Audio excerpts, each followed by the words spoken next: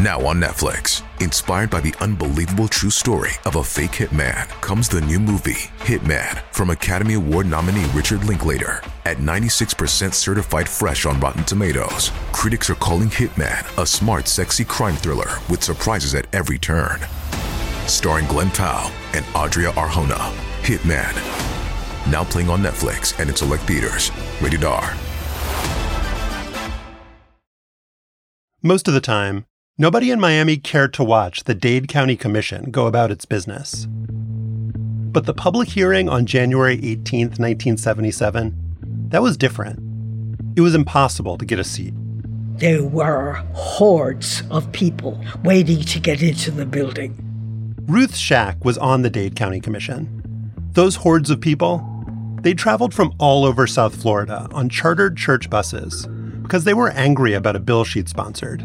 I had a knot in my stomach and a real fear of what was coming.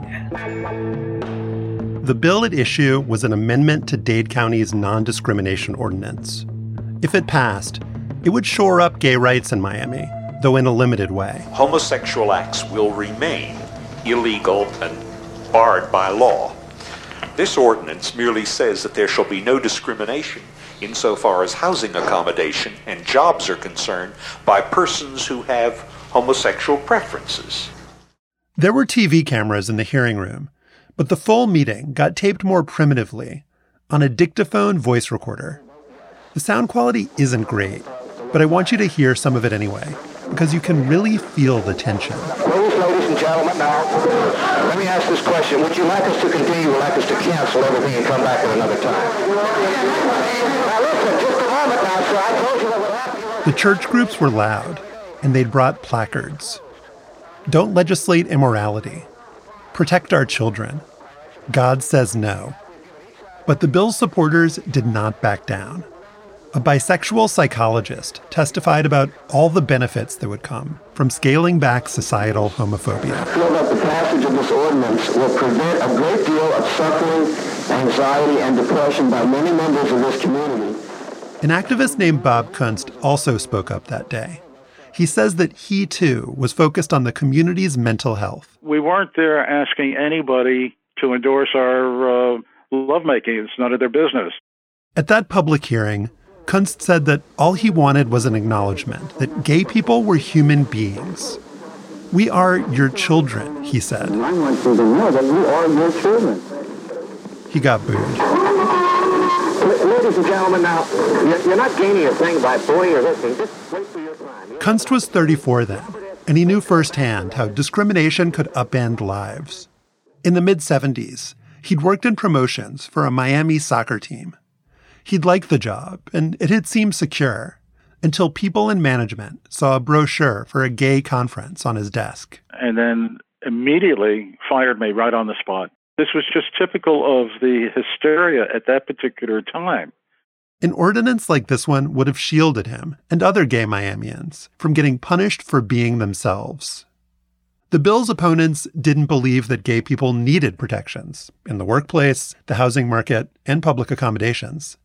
They actually thought the opposite, that Dade County needed protection from gay people. I do not want to have these children have a homosexual figure and decide that they too will become homosexuals.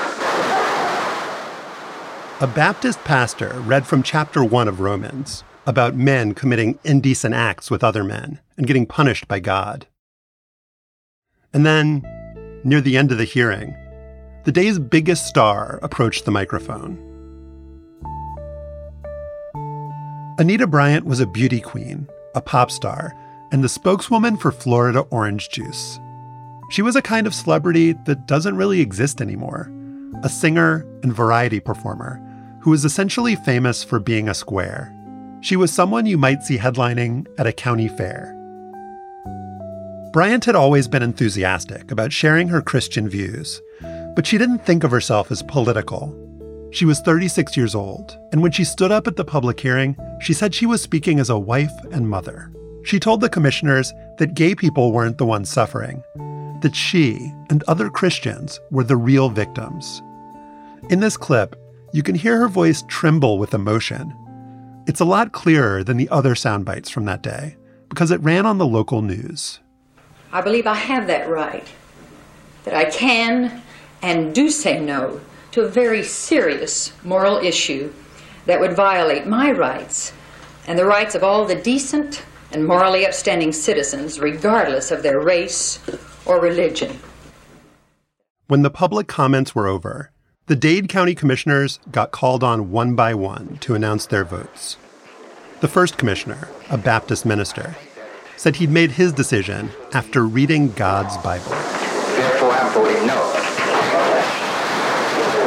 Please, ladies and gentlemen, please don't interrupt with roll call. The next vote was also a no. Anita Bryant's side was winning. But then, suddenly, everything shifted. There was one yes, then another, then two more after that. When Ruth Shack voted yes, it was all over. The Dade County Commission had made its choice. It was going to support gay rights. The order is passed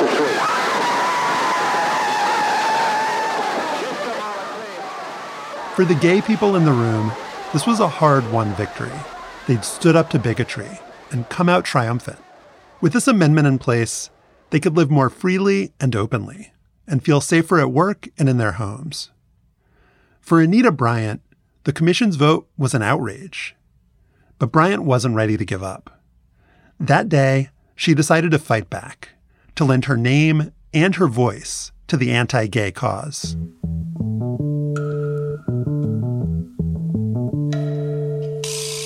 That decision would galvanize the American gay rights movement. It would also help create a new brand of conservative activism that would shift the country to the right. Back inside the hearing room, Ruth Shack thought about everything she'd seen and heard and what might be coming next. I felt I had won this battle, but we were going to lose the war. I saw those people out front, and they were not going to let this thing happen.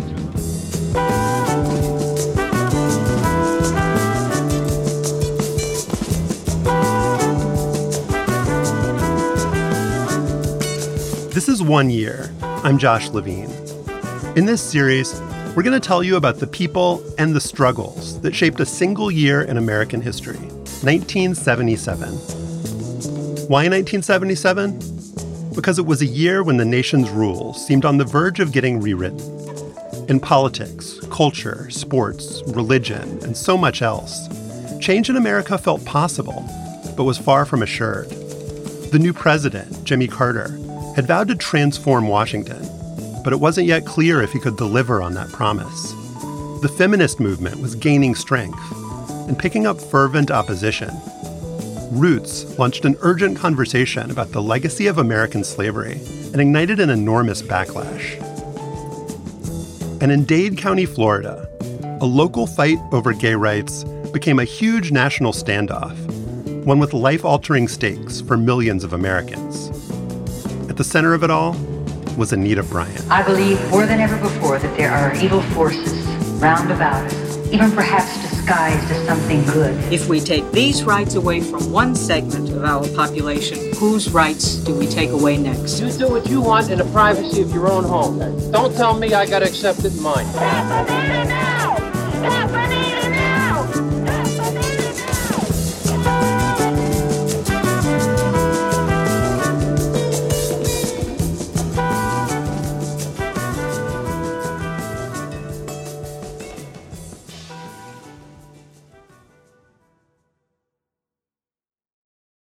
Until 1973, the American Psychiatric Association classified homosexuality as a mental illness. But Bob Kunst had never felt like he had any kind of disorder. He'd known he was gay since he was a kid in the 1950s, and he was certain that his sexual orientation hadn't been a choice. Kunst believed that sexual repression caused emotional repression. In the 70s, he led workshops where naked strangers, men and women, closed their eyes and touched each other. No sex, but sweating bullets. And our position was, you can't tell the difference between male and female touch. If you're willing to take the risk and put up with all the crap, why wouldn't you want to have this intimate relationship with any number of people that you wanted? Miami was considered something of an oasis for gay Americans. a place that, at least compared to the rest of the country, was relatively carefree. But Florida's sodomy laws were still on the books. And even in liberal Miami, gay people knew their freedom had limits. People were dancing at 21st Street Beach. On the other hand, the police would come and raid bars every election. Dade County, now known as Miami-Dade, is one of 3 counties that, altogether, make up metropolitan Miami. It includes downtown Miami and Miami Beach. As of 1976, it was perfectly legal in Dade County to fire someone because they were gay. But that wasn't true everywhere in the United States. Detroit, Washington, D.C., Minneapolis, and a bunch more cities had all recently passed legislation that made gay people a protected group. Kunst, who'd been fired simply for having a pamphlet on his desk, thought it was time for Miami to join that list. He just needed to find a politician who felt the same way. When other little girls wanted to be Shirley Temple at 4 and 5, I decided I wanted to be Huey Long. Ruth Shack had to wait a while to live out her political dreams. She got married in her early 20s, then stayed home to take care of her 3 daughters. As the girls got older, she became more active in progressive causes. And in 1976, the 45-year-old Shack ran for office for the first time. I was the woman on the stage with men in blue suits. So I found a bright yellow dress, and that became my uniform. Did you have more than one of those dresses, or would you just, wash it every day? That's a state secret. More than one. Ruth Shack won that race for the Dade County Commission. Not long after she took office, a group of activists came to speak with her about gay rights. They told Shack that one small change to the county's non-discrimination ordinance could make a huge difference. Dade County already barred discrimination based on race, religion, and sex. All those activists wanted was to add 4 words to that existing list: affectional or sexual preference. Today, that terminology is considered offensive because it implies that homosexuality is a choice. But in the 1970s, it was standard language, adopted in non-discrimination clauses in nearly 40 cities. When they described it to me, I said, "I'm your woman, yes." I sponsored the amendment because on television at night, you would see paddy wagons pull up to bars, hauling out men in business suits. That made me nauseous. Ruth Shack didn't think the amendment would kick up much controversy. A few years earlier, when a similar ordinance had passed in Seattle, the gay magazine The Advocate had celebrated what a non-event it was. But Miami would be different. Miami had Anita Bryant.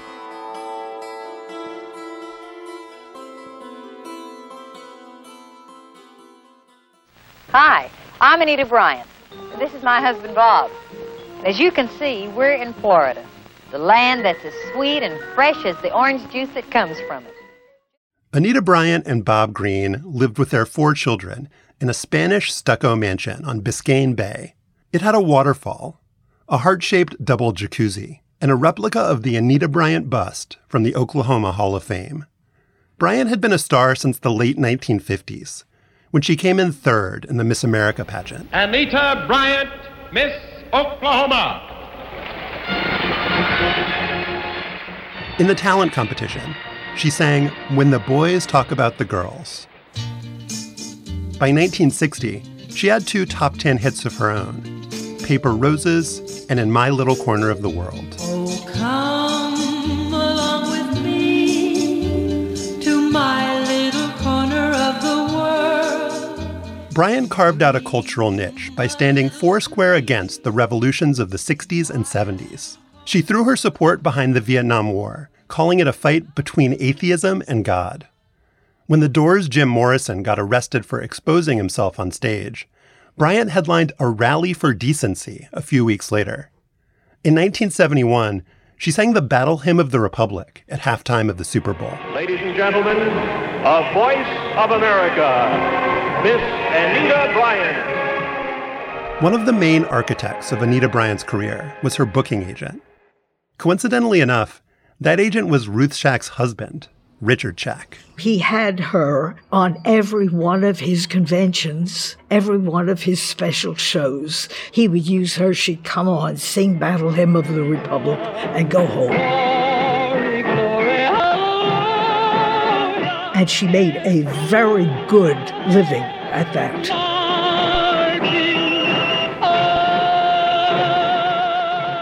Bryant's most important deal was her $100,000 a year contract with the Florida Citrus Commission. My twins love 100% orange juice from Florida any time of day. More than anything else, it was Bryant's TV ads for Florida orange juice that made her a national celebrity. A day without orange juice is like a day without sunshine. Orange juice, serve it generously from the Florida sunshine tree. In the 70s, Bryant also performed for free at Baptist churches across the country. She said that, for her, these evangelical duties would always come first. Bryant's oldest child, Robert Greene Jr., was 13 years old in 1977. When our parents weren't off doing shows, they'd call us kids together before bed for family devotions. Robert declined a traditional back-and-forth interview for this podcast, but he did agree to record responses to questions I sent him over email. I started by asking what he saw at home that the public didn't see. My mom had made a kneeling cushion on which she had transcribed in needlepoint the exact words Billy Graham had spoken when he came to our house for dinner once. We'd take turns kneeling on Billy Graham's words to confess our sins and ask forgiveness and give thanks for the cat and the dog and the parakeets and all that. Robert says that his mother didn't really keep up with current events. She heard about the gay rights ordinance at her Baptist church, where her pastor urged her to speak out against it. Our pastor was counseling her, encouraging her, in fact, to see herself as a prophet in the mold of the biblical judge Deborah, who God had chosen to lead his people through a crisis. Bryant was alarmed by what her pastor was telling her about the ordinance, especially the idea that gay teachers might educate her own children. She got even more distressed when she learned that Ruth Shack, her agent's wife, had sponsored the gay rights amendment. Bryant had given money to Shack's political campaign and had even taped an ad for her. Now, she felt ashamed of that support and mortified that she'd encouraged other Christians to vote for Shack. Bryant hoped a personal appeal might change Ruth Shack's mind. And so she picked up the phone. She told me about how her God would not allow her to support this. She had to oppose it. And I said, my God is very different. That's not the God that I know. And we had very little to say after that. After that phone call, Bryant decided she had to speak out publicly. And when the Dade County Commission voted to protect gay people from discrimination, she refused to accept defeat. In late January 1977, Bryant called a meeting at her mansion on Biscayne Bay. 12 people came, including leaders from the Baptist, Catholic, and Orthodox Jewish faiths. The best way forward, they decided, was to launch a petition drive. They'd need 10,000 signatures to get a referendum on the ballot. At that point, the people of Dade County could vote to repeal the ordinance to allow employers and landlords to discriminate against gay people once again. Bryant announced this plan at a press conference in February. At that event, she stood in front of a big banner. It said, "Save our children from homosexuals."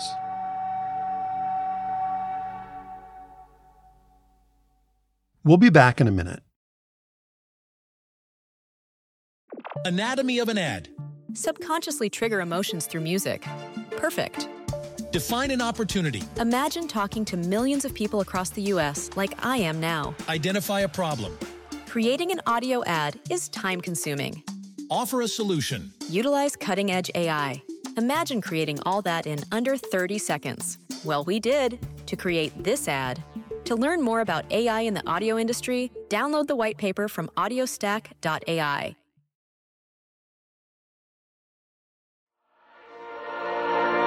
The fight against the county law on gay rights moved to some 20 Dade County churches today. According to the organizers of the group that want the voters to be able to cast ballots on the controversial issue. By early March, Anita Bryan and her group, Save Our Children Incorporated, had collected around 60,000 signatures, 6 times the amount required. The Gay Rights Amendment would be on the ballot in June 1977. Anyone has a right to be a homosexual. It's a choice, and that's exactly the problem, is that we are saying that there are no human rights to corrupt our children. The very first things that she did was to immediately accuse us of trying to recruit out of the high schools. Bob Kunst was part of an activist group called the Dade County Coalition for the Humanistic Rights of Gays. That group had fought hard to get the anti-discrimination law. Now they had to battle to save it.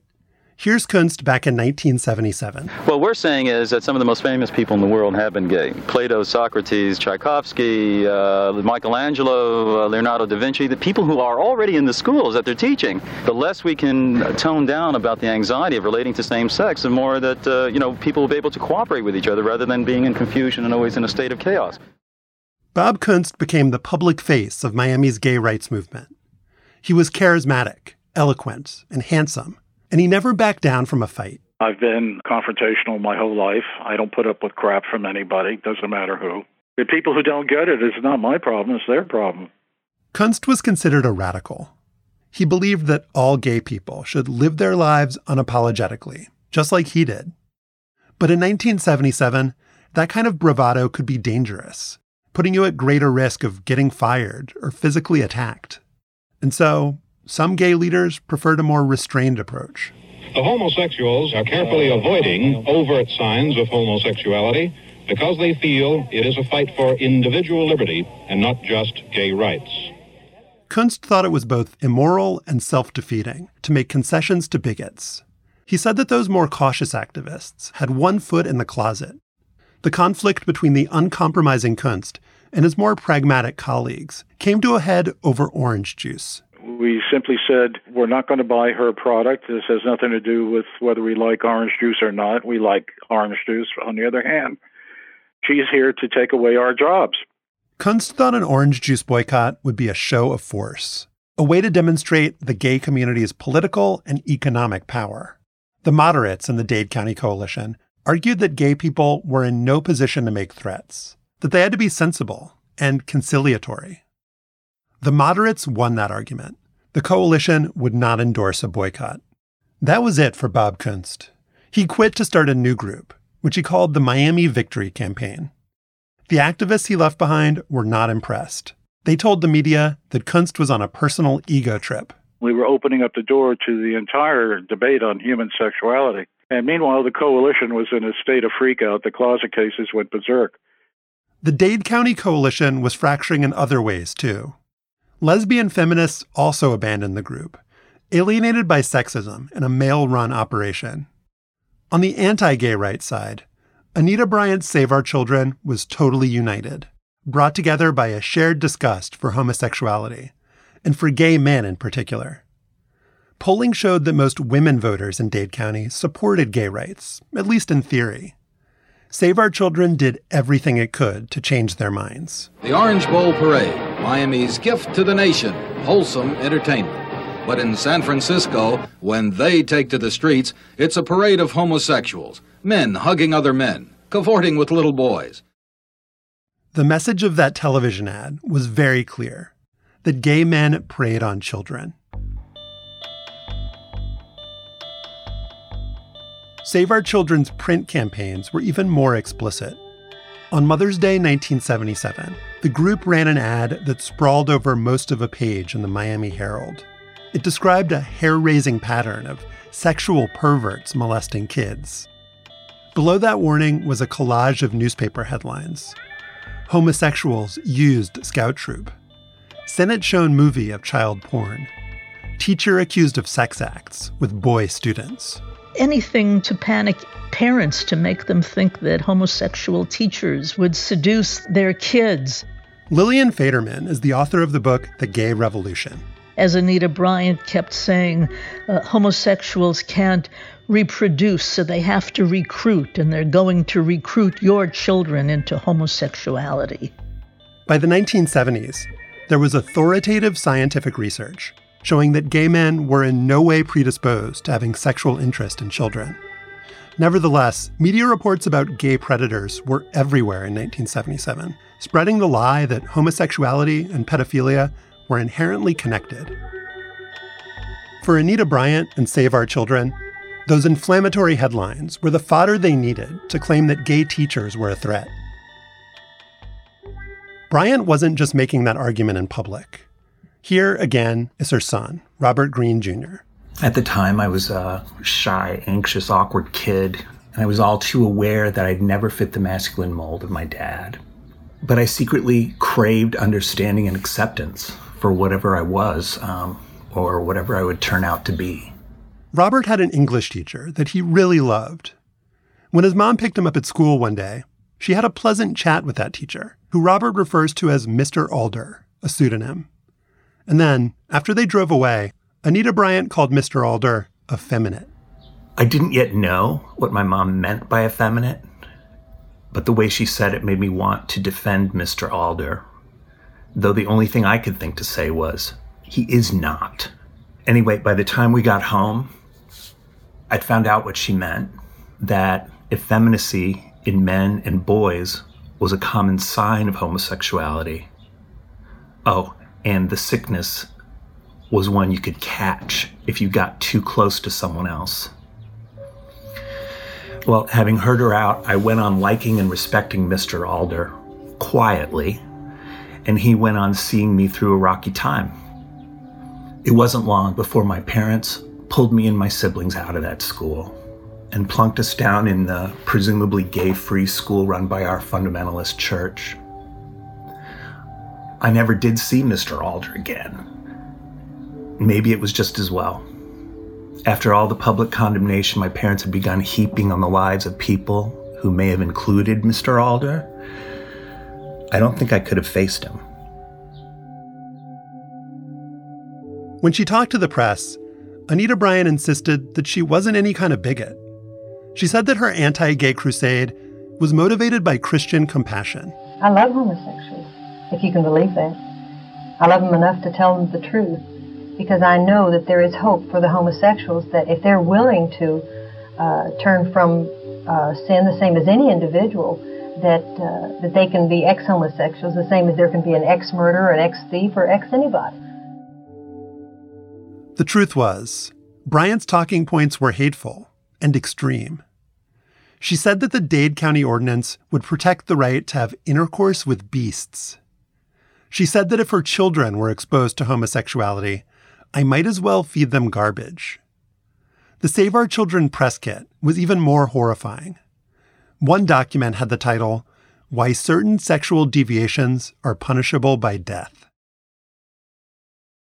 In the 8 years since the uprising at New York City's Stonewall Inn, the United States hosted its first pride marches, and states from California to Connecticut repealed their sodomy laws.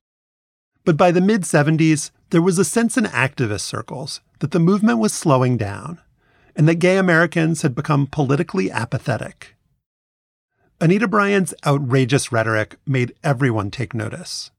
The vote in Miami became something like a national referendum on homosexuality. The Advocate told its 60,000 subscribers that if Bryant won in Florida, her hate crusade would soon be at every gay American's front door. The historian Lillian Faderman.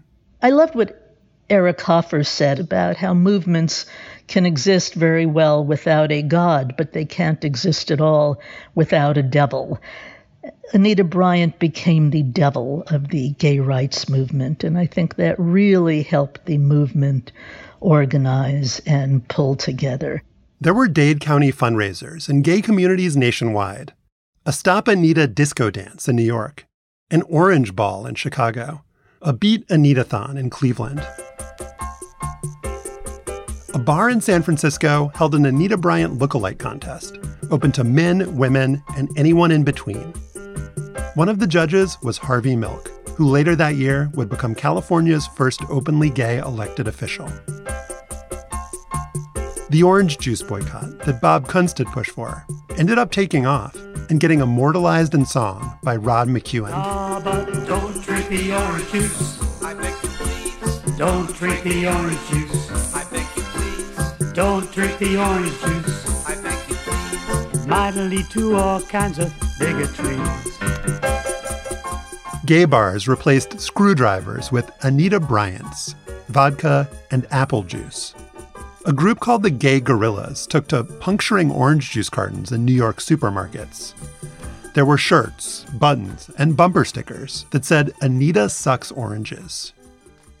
In February 1977, a planned Anita Bryant TV show got called off because of her controversial political activities. Just as she had at that public hearing, Bryant portrayed herself as a victim. She said that the cancellation had destroyed a dream that she'd had since she was a child. But Bryant vowed to press on, no matter what. As the Save Our Children campaign intensified, Bryant hosted a meeting in the courtyard of her home with folding chairs facing a movie screen. Her 13-year-old son Robert wasn't supposed to watch, but he snuck out of his bedroom to see what was going on.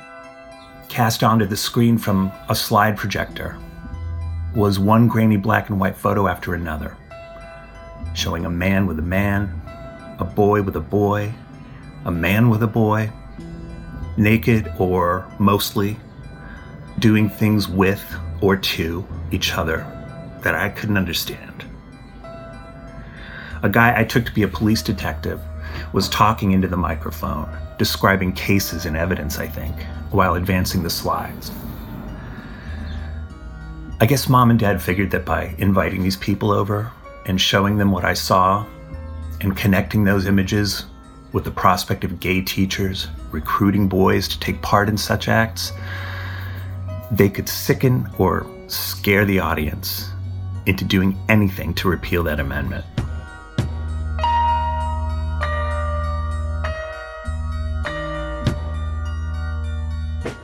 Let's take a quick break.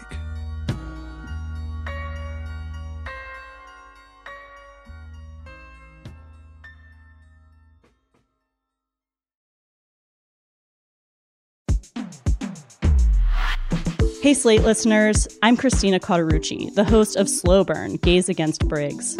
I want to tell you about a special event we're doing at the Tribeca Film Festival in New York City on June 13th. To celebrate this new season of Slow Burn and Pride Month, we're hosting an exclusive live taping of the show with special guests, including civil rights activist and Black Lives Matter organizer DeRay McKesson, comedian and singer Esther Fallick, Eric Marcus, the host of Making Gay History, and Sam Feder, director of the Netflix documentary Disclosure, about the depiction of trans people in film and television. We'll dive deeper into this season and talk about the lasting impact of the Briggs Initiative and the continued fight over LGBTQ rights in schools. It'll be the perfect way to celebrate Pride Month this June with LGBTQ stories and voices across generations. Again, that's June 13th at the Tribeca Film Festival in New York. You can get tickets now at tribecafilm.com/slowburn. Hope to see you there.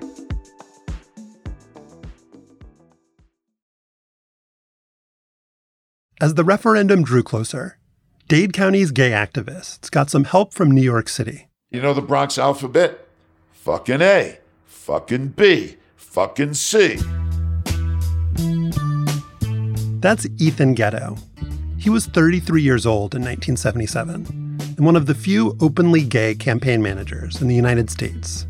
There were a lot of talented gay people already in politics at that point, but they were in the closet. They wouldn't ever take on this kind of a campaign. So I felt an obligation. Ghetto got to Miami just a few months before Election Day. He learned very quickly how meaningful the Dade County fight was for gay people all over America. I would get one envelope like this after another, just a Dade County Gay Committee or whatever it is, and written in some rudimentary stationery with $23 and change in it. And it said, "Dear Dade County gay people, we're very isolated here in our community in Oklahoma. We go to this one bar. It's the only gay gathering place, and it's only one night a week, and we try to keep it hidden. And we don't have much money, but we took up a collection. Are we sending you everything we could spare? And I got hundreds of envelopes and letters like that. And you could see the people were suffering, and they were so hopeful that we would do something and it would somehow change things, you know?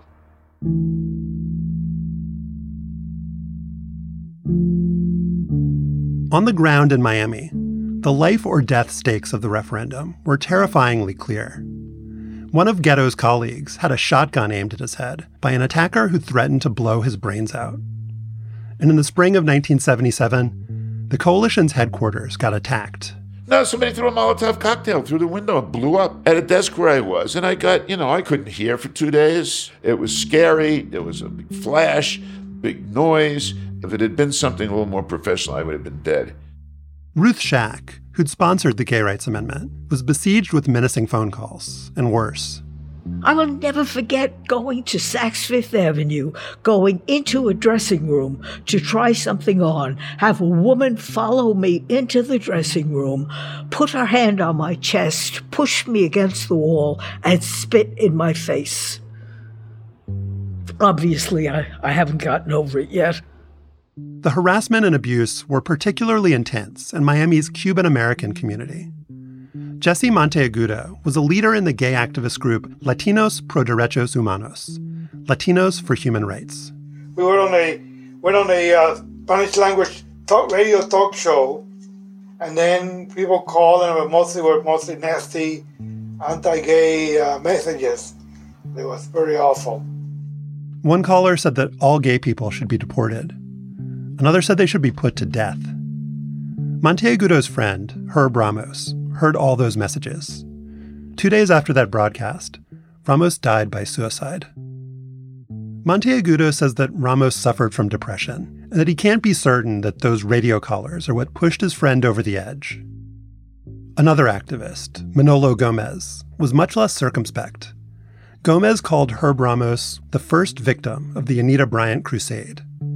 Shortly after Gomez started to speak out, someone set his car on fire. 34-year-old admitted homosexual and Cuban gay rights activist Manuel Gomez, whose late model car was firebombed last month.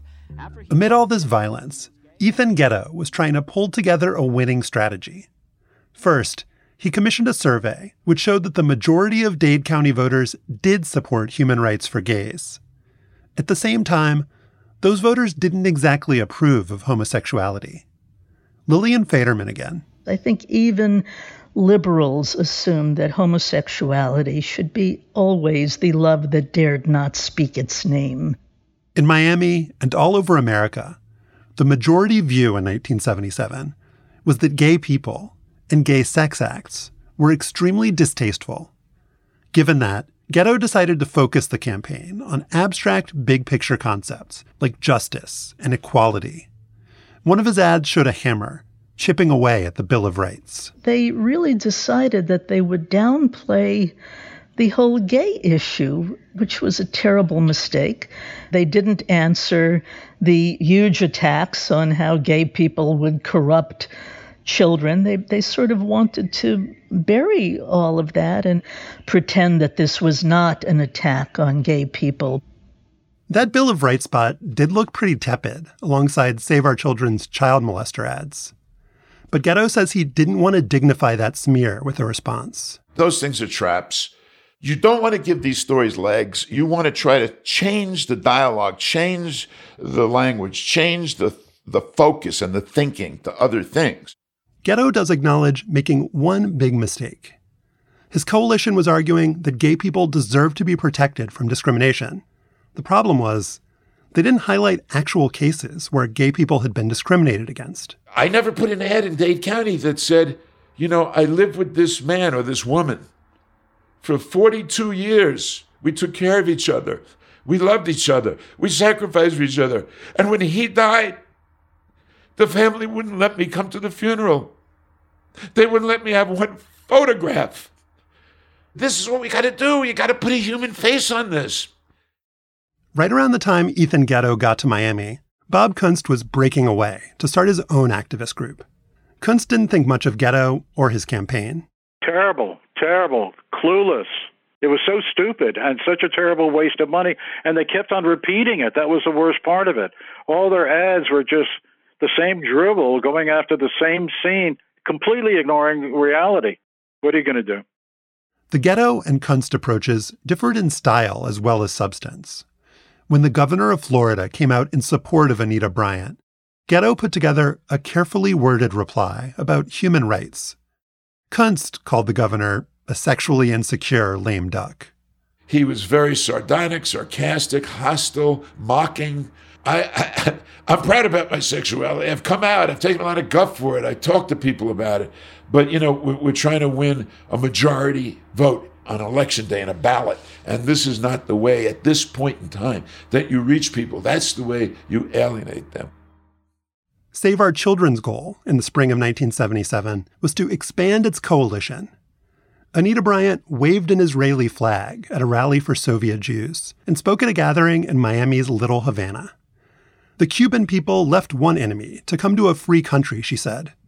It would break my heart if Miami became another Sodom and Gomorrah, and you would have to leave. The prejudice against gay people is pretty diverse across racial and ethnic groups in our society. What was happening in Miami reflected what was happening at that moment in America. Marvin Dunn is the author of Black Miami in the 20th Century. In the 1970s, he believed that people like him, a straight black man, had an obligation to speak up for gay people, just as Black Americans needed as many groups as possible to advocate for them. But in 1977, Dunn didn't see that argument catching on. The general view, particularly among black people, was that gay people choose to be gay. It was as if this is an out-group that chooses to be treated the way that they're being treated. Ethan Ghetto had very little time to mount a campaign. Not nearly enough, he thought, to change people's minds. And so, the coalition basically wrote off the Cuban and Black votes, choosing to invest its resources elsewhere. And Bob Kunst? He wasn't willing to concede anything. In May 1977, he went to speak to a group of Black leaders. By the end of that meeting, those leaders were shouting at Kunst's group to leave. Bob Kunst loved Bob Kunst. And if you saw him perform, you could know that he liked himself. He knew how to use his voice. He knew how to use his intelligence to make the case. And it was very difficult to dismiss him because Bob didn't just walk away. He stayed in your face. I stated my case. This is who I am. This is what's going on. Take it or leave it. You don't want to give us our constitutional rights? Up yours. I can confirm that Bob Kunst has a strong personality. I started our interview by asking him to say his name. He then talked for 25 minutes without stopping, pausing only to ask if I was still on the line. So yes, he can be a lot to take. But in 1977, he wasn't saying anything unreasonable. The point he was making, that to fight for gay lives, those lives need to be lived out in the open, is hard to argue with. Bob Kunst offered the loudest, clearest contrast to Anita Bryant. News magazine covers, reported pieces in the national papers, features on the network news. They all framed the gay rights referendum as Anita versus Bob. Singing orange juice advocate Anita Bryant says God has put a burden on her heart to crusade against the ordinance. The gay leader, who has rocketed into national publicity by responding to Bryant, is Bob Kunst, who became active in national issues while still in high school. From the media's perspective, Kunst and Bryant were perfect foils. A subversive, unabashedly gay Jew, and a self-declared paragon of Christian womanhood. Kunst, at least, appreciated the pairing. In the long run, he thought Bryant's extremism was a good thing, that it would help build support for the gay rights cause. I think that she is doing more for the gay community and more for the humanist movement than anybody else on this planet. I support everything that she's doing. I would like to see her have as much exposure as possible. I think that she is rallying the community together like I have never seen before. There's no way I could have done it on my own. In the last days before the referendum vote, Bryant and Kunst debated each other at a Miami Kiwanis club. In our campaign, we talk about the danger of the homosexual becoming a role model to our children. You are asking, Anita, for the right to discriminate. They were each given 12 minutes to speak. Bryant spent half of hers belting out the battle hymn of the Republic. Kunst, for once, didn't know what to say. If I had thought properly, I would have gone right next to her and started singing with her. That would have opened up a whole other different chapter in my life. We'll be back in a minute.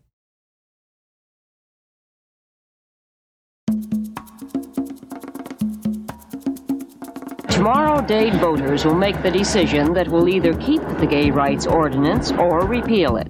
The controversial law has been on the books for over 4 months. Voting at this precinct has been busy all day. People are not spending very long inside the voting booth. Bob Kunst said he was certain that the June 7th referendum would break his way. They're going to vote against bigotry and hatred, against hypocrisy and intolerance, against second-class citizenship for anyone. We are going to win.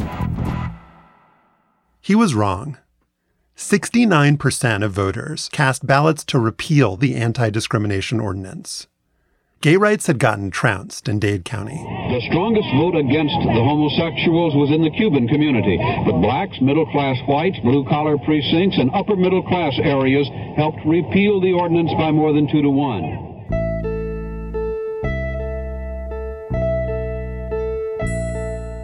For Anita Bryant, a lot had changed in 5 months. At that public hearing in January 1977, she'd felt outraged and defeated.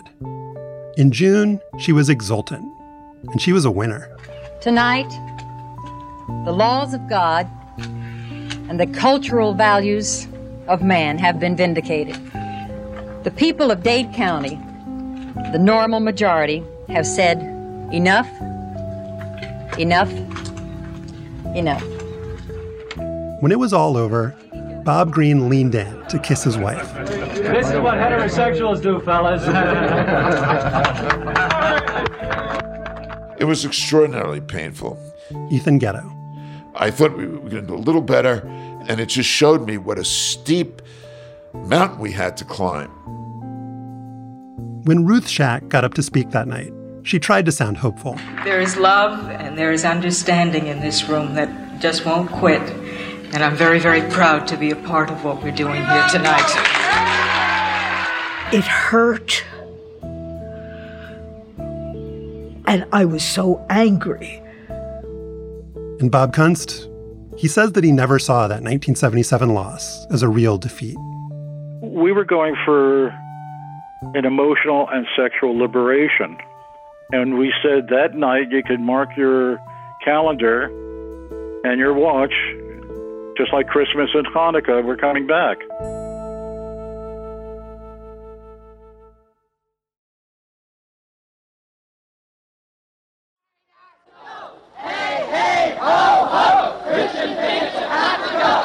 On the night of the Dade County referendum, gay people in San Francisco took to the streets for a spontaneous demonstration. There must be hundreds and hundreds of people here.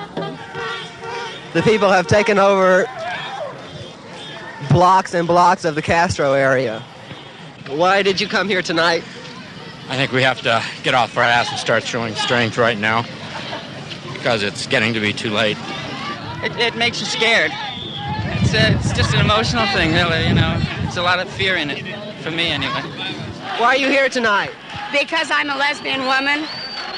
Because I feel that the Bill of Rights has been wadded up in a cheap piece of paper and thrown to the trash can. Whoever Anita Bryant is, and whatever she's doing in the name of God, she's squelching human beings' freedom. There would be more demonstrations in New York, Los Angeles, Chicago, Boston, Denver, Houston, New Orleans. There had been a good amount of resistance to Anita Bryant before the repeal vote. But this was something altogether different. Lillian Faderman sees those June 1977 protests as a turning point in American history. I think before Dade County, most gays and lesbians did not want to be political. Dade County woke us up. Dade County made us realize that we all had to be political. We all had to learn to fight homophobia. And I think that really solidified the gay rights movement. The fight in Dade County solidified the anti-gay rights movement, too. What Anita Bryant called a normal majority would become a powerful voting bloc. Christian conservatives would help elect Ronald Reagan in 1980 and remained a force in American politics long after he left the White House. After her big win in Miami, Bryant hit the road to spread the Save Our Children gospel. Anita Bryant wasted no time. Today she left Florida on her way to what was called the New Christian Crusade in Norfolk, Virginia. She has said no matter what it costs her personally, she's going nationwide with her anti-gay rights campaign. Save Our Children's winning streak would carry into 1978. In St. Paul, Minnesota, Wichita, Kansas, and Eugene, Oregon, voters repealed ordinances just like the one in Dade County. Wherever Anita Bryant went, she got hailed as a hero. But in those same places, she also got jeered and shouted down. At a press conference in Des Moines, Iowa, she talked about all the opposition she'd been facing. And went into a place called Norfolk, Virginia, and were met with protest and all kinds of problems. And then, out of nowhere, a man rushed the stage with a pie tin in his hand. No. Well, at least it's a fruit pie. Let's pray for him right now. Anita, let's pray. Anita, why don't you Bryant cried as the pie ran down her face. We're praying for him to be delivered from his deviant lifestyle, Father. And I just... Bryant's career as a secular entertainer was basically over. Ruth Shack's husband, Bryant's booking agent, dropped her as a client, saying that she was exploiting her vicious, hate-filled campaign for professional gain. The Florida Citrus Commission would stop running her orange juice commercials. A poll of 800 high school students named Bryant and Adolf Hitler as the famous woman and famous man who'd done the most damage to the world. Bryant had said she was willing to sacrifice her livelihood to advocate for what she believed in. But when she did lose her career, she didn't see it as a natural consequence of her actions. Instead, she complained that she was being blacklisted. We're being threatened, and there's all kinds of harassment. But I still know that God's going to take care of us. I'm not afraid. We're not afraid. The New York Times took up for Bryant, writing in an editorial that she had the right to express her views. But for most gay Americans, Bryant's decline and fall didn't present any kind of moral quandary. 2 weeks after the vote in Miami, a gay man named Robert Hillsborough was stabbed to death in San Francisco. Witnesses said that one of the men who killed him was shouting anti-gay slurs. Hillsborough's mother filed a $5 million civil rights suit, naming Anita Bryant as a defendant. That suit alleged that her son's attackers had yelled out something else, too. Here's one for Anita. Bryant would get dropped from the lawsuit. The California judge said that his court had no jurisdiction over a Florida defendant. But the words of Robert Hillsborough's mother wouldn't be so easy to forget.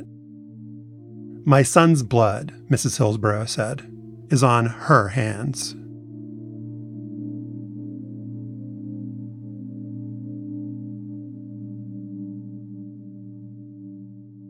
The tide would turn against Save Our Children in California.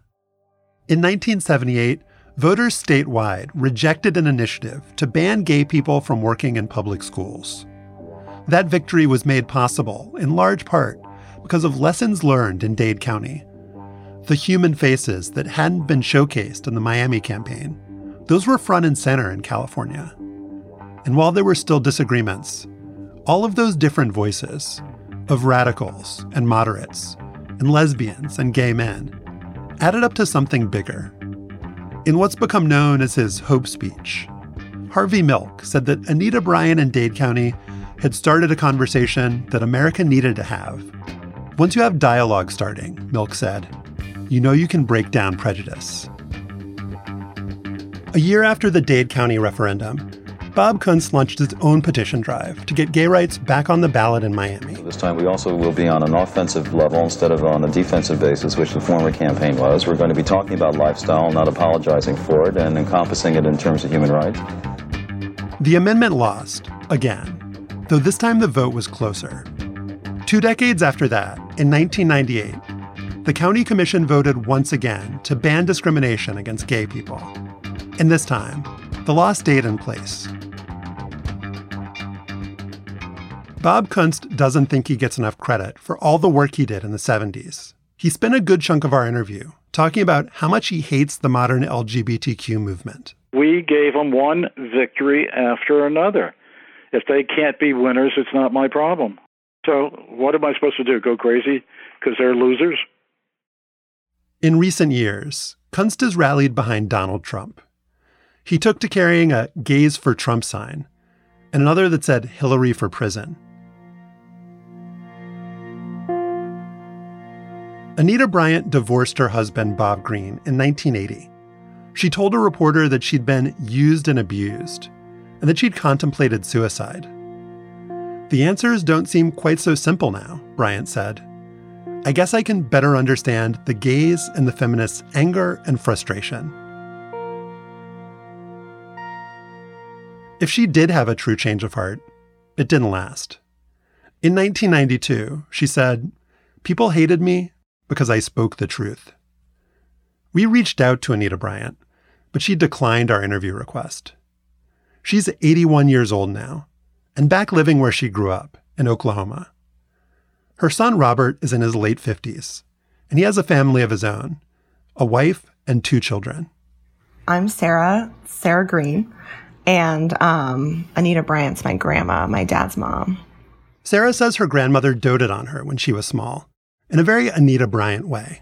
I always knew she was like a singer because when I was really little, she used to bring me on stage to like sing Jesus Loves Me and stuff. By middle school, Sarah had started to hear about Bryant as a historical figure, the woman who'd fought against gay rights in the 1970s. I didn't really think very hard about it because the explanation my parents always gave was, you know, she doesn't personally hate gay people as people. And she was my grandma and she was always very loving toward me. And so that was a very easy explanation until I kind of realized later in high school and then in college that I myself was gay. Sarah had no intention of coming out to her grandmother. But then they spoke on her 21st birthday. She's a big happy birthday phone call type because she likes to very dramatically sing it.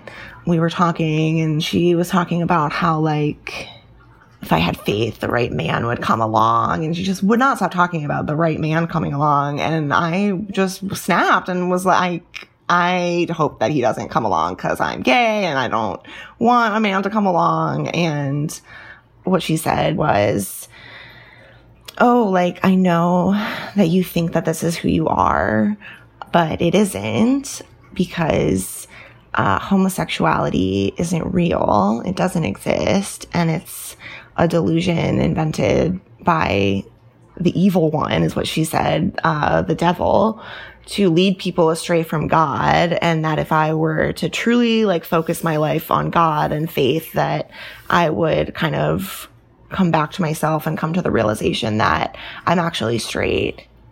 It's very hard to argue with someone who thinks that like an integral part of your identity is just an evil delusion.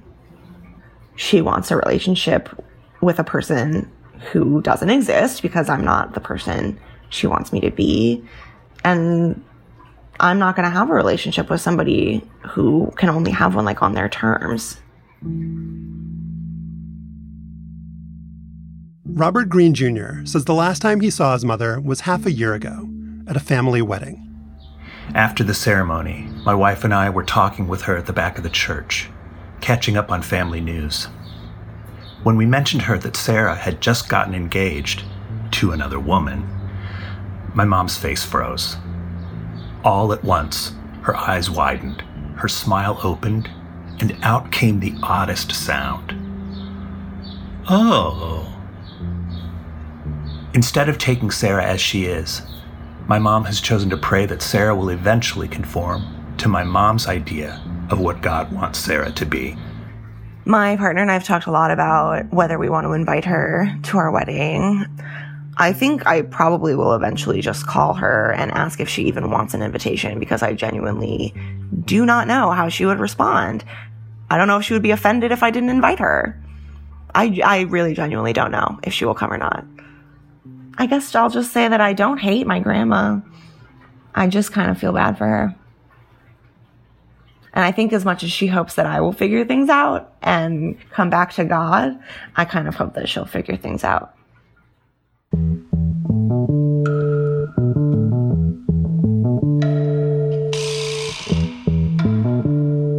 If you're interested in hearing more about the legacy of Anita Bryant and the gay activists who fought to stop her, you'll want to check out an episode we're releasing tomorrow.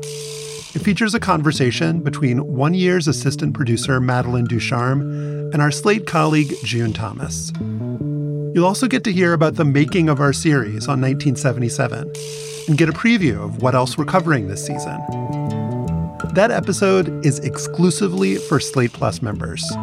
To listen to that show and other members-only episodes, sign up for Slate Plus at slate.com/oneyearplus.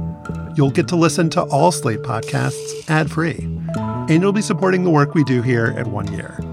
That's slate.com/oneyearplus.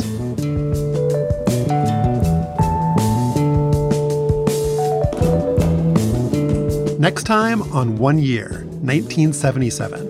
Jimmy Carter had the most liberal marijuana policies of any president in history.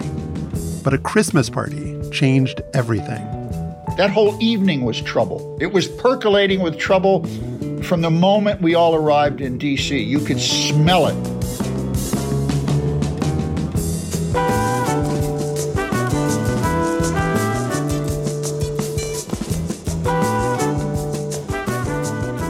One Year is produced by me and Evan Chung, with editorial direction by Lowen Liu and Gabriel Roth. Madeline Ducharme is 1 Year's assistant producer. You can send us feedback and ideas and memories from 1977 at oneyear@slate.com. We'd love to hear from you.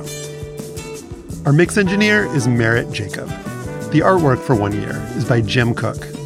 Thank you to Hunter Ohanian and the Stonewall National Museum and Archives, Miami-Dade College's Wolfson Archives, the Miami-Dade County Clerk of Courts, and the University of Miami Special Collections. And special thanks to Fred Fegis, Brian McNaught, Melody Moorhead, Benjamin Frisch, Jordan Hirsch, Jared Holt, Derek John, Lauren Levine, Alicia Montgomery, June Thomas, Jack Hamilton, Chris Molanphy, Derek Johnson, Natalie Matthews, Sung Park, Katie Rayford, Asha Saluja, Amber Smith, Seth Brown, Rachel Strom, and Chow Tu. Thanks for listening. We'll be back with more from 1977 next week.